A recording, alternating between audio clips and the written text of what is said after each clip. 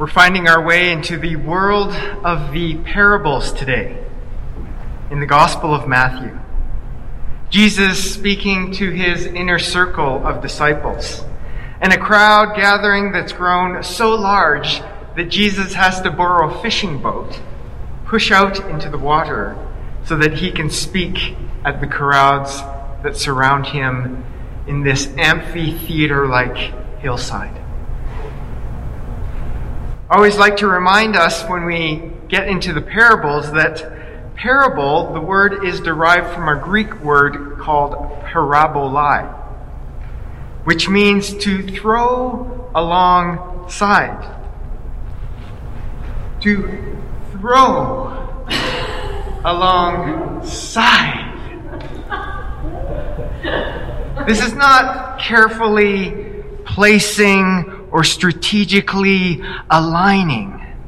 This is throwing alongside. I'll clean those later, I promise.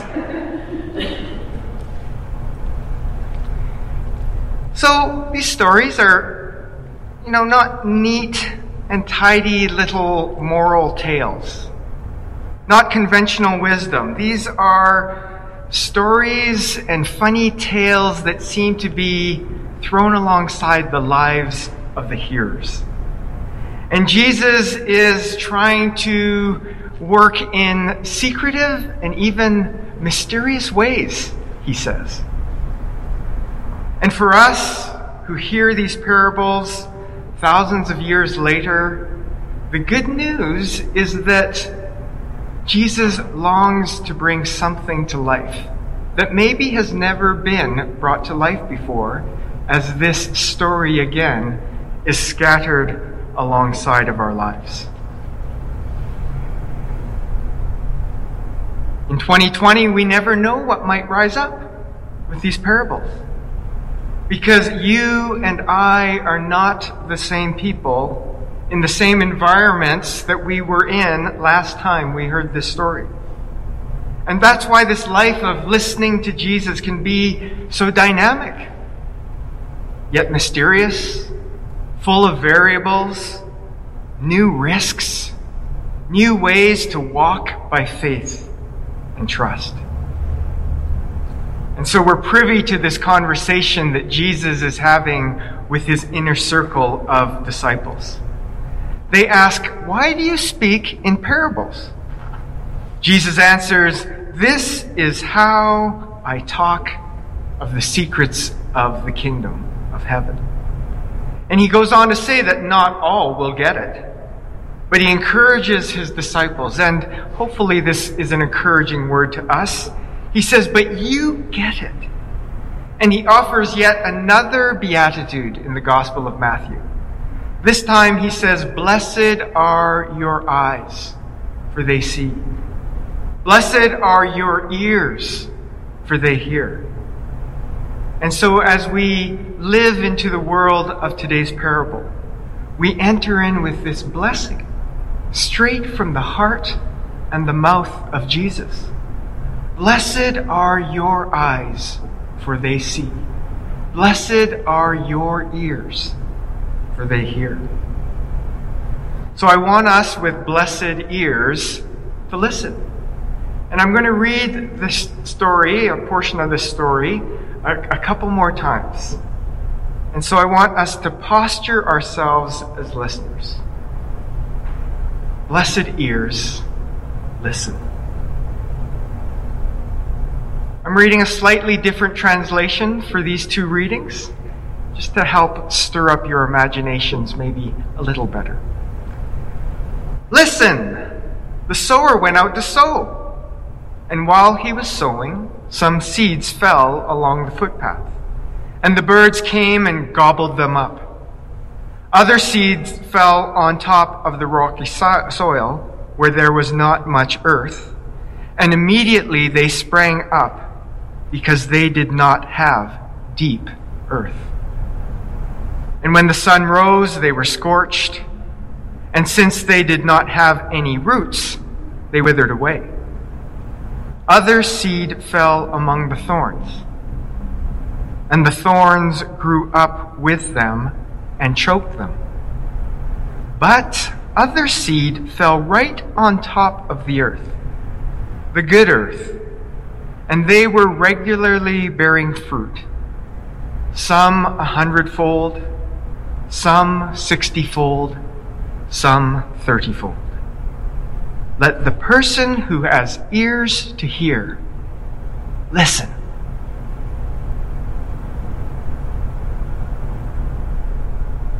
I'm going to read that one more time. But this time, I want you to listen in a way where I hope that you will come out of the second reading with maybe a word or just 3 words to a phrase that catch your attention. And so hear with blessed ears and try to hear for a life-giving word. Not a word that wags its finger at you or obligates you to do more or makes you feel ashamed.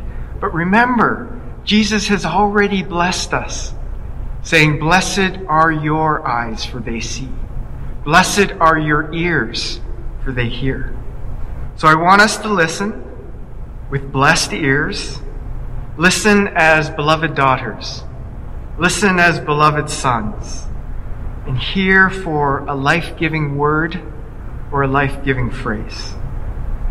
Maybe even this time it might be helpful if you close your eyes as you listen. Maybe decrease the distractions that might be around you in this moment. I'm going to give 10 seconds for you to simply breathe. Perhaps close your eyes and listen.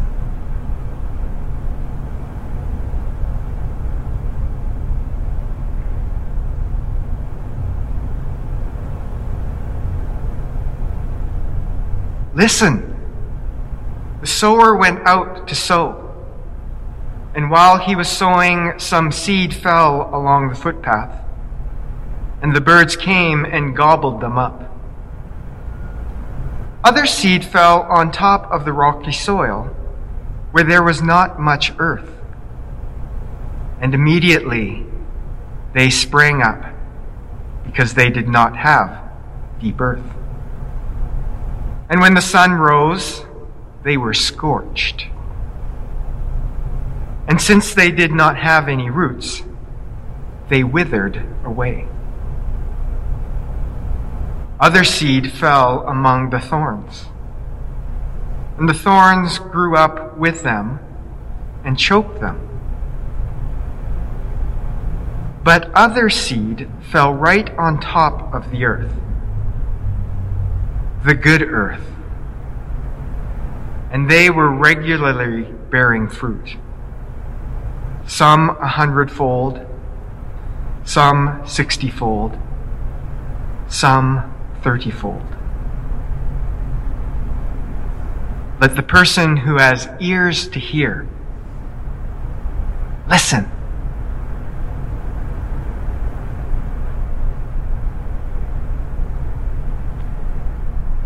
So, do you have your word or your phrase?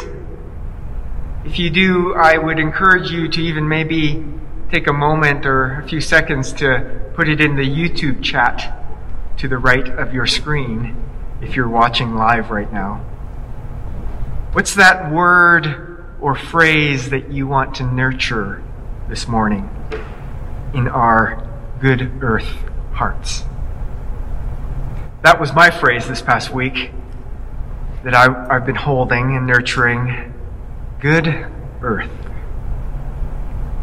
Now we jump ahead in today's story and Jesus interprets the parable. He doesn't always do this for his disciples, but in a couple parable instances, he then goes on to interpret the parable. And this time he tells of warning, and for first century hearers and for us, these warnings are timeless. Jesus says that there are forces in the world and the universe that are in play, and that they perpetually seek to rob us or distract us from the voice of God. We get pushed or pulled away from the word of the Lord, from those ways where Jesus wants to offer life and nurture and fruitfulness. So Jesus warns of 3 ways of the world, or 3 unfruitful soils. These might help us newly or further appreciate the good soil that we're on. The first soil he talks about is the soil of the pedestrians and the predators, the footpath upon which many trod, and many are obsessing or many are focused on current threats. And Jesus implies that the little and humble work of Christ is devoured and snatched away by the evil one because of darkness or scarcity or fear. The seeds get snatched away. I was thinking about my years in California in the early 90s and the birds that would snatch away my hot dog buns when I was at Huntington Beach. Those dang seagulls, they're so tricky. It would just, you turn your head for a second, raptured by the waves, and the next thing you know, your Wonder Dog hot dog buns were just flying through the beach in the air. The current events or the current obsessions overwhelm us, and our seeds are devoured. The second soil is the soil of the celebrity or the sensationalist. The beautiful and the charismatic receive the seed and they see what they can conjure out of it. It's flashy, it's initially impressive, but it's shallow. And at the first sight of hardship or being pressed by questions of clarity or loyalty or steadfastness, we see the green sprigs get sizzled and scorched by the burning sun. This soil of celebrity and sensationalism. I was thinking again about my younger years, and in the 80s and 90s we were so excited when MC Hammer said he was a Christian. And all us 80s, 90s Christians were like, hurrah, hurrah! The one who told us you can't touch this is now singing about praying and being a child of God. And we have our other versions of that as the years and the decades go on. But for first century hearers, they might have imagined a plant that was quickly sprouting in a thin layer of damp soil. But under that damp soil was this impenetrable foundation of limestone. And so, of course, the sun shines, the wind blows, but the plant shrivels and tumbles away. The third soil is the soil of the pressing and prosperous. The seeds germinate and begin their growth with zeal and energy, but the thorns of anxious toil, the thorns of ambitious acquiring, choke out the little work of the least of these. The faithful work of the poor in spirit, the humble work of the meek and the mild, gets intimidated and overrun by the lifestyles of rich and the powerful. So Jesus is warning us that these words or phrases or pieces of the story that we're trying to nurture in our heart are under pressure. It's under heat. The seeds are being undermined. And we're warned to recognize the forces that seek to append us. So we guard our hearts and our minds and our bodies and souls, and we do this together as a community of faith. We work against those things that might clutter or push out, those things that might dazzle or distract, the things that might oppress us or squeeze the life right out of us. And we need to come back to Jesus' good promises, good earth promises. We are good soil. Remember, we are good earth. Come one, come all, be a part of Good Soil Baptist Church. We're scattered right now, but we're also still trying and seeking ways to be together as a community of faith. A community where we believe we are good soil, good earth. Where the master farmer, the extravagant seed sower, longs to bear fruit in us that beats the national average. I was reading this past week about Palestinian seed growing, and supposedly the average yield for an individual grain in that first century would have been 35-1. So it's intriguing and interesting that Jesus quotes 30-fold or 60-fold or 100-fold. What's he getting at? Seems like he's getting at more secrets of the kingdom. For how this life and this way and this love that we follow in the heart of Jesus is welcomed into the lives of hearers, and then it grows. And it grows in a way that exceeds our natural inclinations and maybe the natural boundaries of our imaginations. We bear fruit, yes, but God is in control of the economy and the outcome and the way it plays out. So with your little word or seedling or phrase in your heart and your imagination, let's continue to pray that the Spirit might empower us. It's not a matter of you and I trying harder to make this seed grow and bear its 30 or 60 or 100-fold blessing.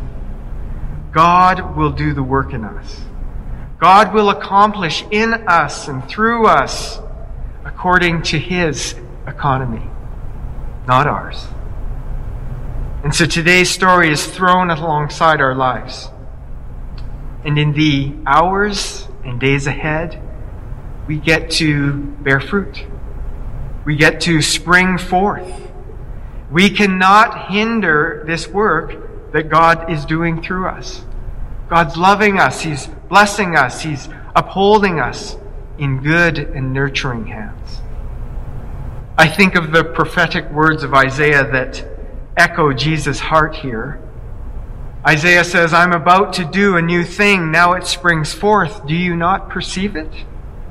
I make a way in the wilderness, rivers in the desert. I give water in the wilderness, rivers in the desert, to give drink to my chosen people, the people whom I formed for myself, so that they might declare my praise." The underdogs will prosper. The reckless and ridiculous sower of the seeds will win, and the meek shall inherit the earth. Our extravagant God is scattering seeds on the good earth of our hearts today. So might we allow the living word and the presence of Christ to be taken into our ears and the soil of our lives. Through grace, through the Spirit's breath, through the faithful watering from the river of life.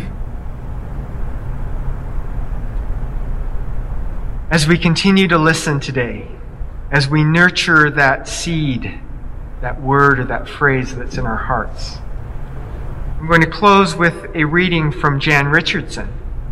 Some of us were in a Zoom meeting this week where Amanda Strange shared with us Jan Richardson's blog called The Painted Prayer Book.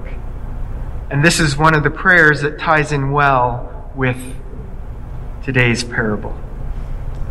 And it'll be posted on the screen, perhaps with this prayer in one hand and that word or phrase in the other as you continue on into this week. May Jesus continue to grow and bear good fruit in us. Let's read and pray this blessing together. Tug at this blessing and you will find it is a thing with roots. This is a blessing that has gone deep into good soil, into the sacred dark, into the luminous hidden. It has been months since the ground gathered the seed of this blessing into itself, years since the earth enfolded it. Sometimes that's how long a blessing takes. And the fact that this blessing should finally show its first fruits on the day you happen by, well, perhaps we shall simply call the timing of this ripening a mystery and a sweet grace. Take all you want of this blessing. Take every morsel that you need for the path ahead. Let its fruits fall into your hands. Gather them into the basket of your arms. Let this blessing be one place where you are willing to receive in unmeasured portions, to lay aside for a moment the way you ration your delights. Let yourself accept its inexplicable plenitude. Allow it to give itself to sustain you. Not simply for yourself, though on this bright day I might be persuaded to think that would be enough, but that you may gather its seeds into yourself, like the ground where this blessing began. And wait with the patience of seasons and of years to bear forth in the fullness of time a stunning harvest, a plenteous feast.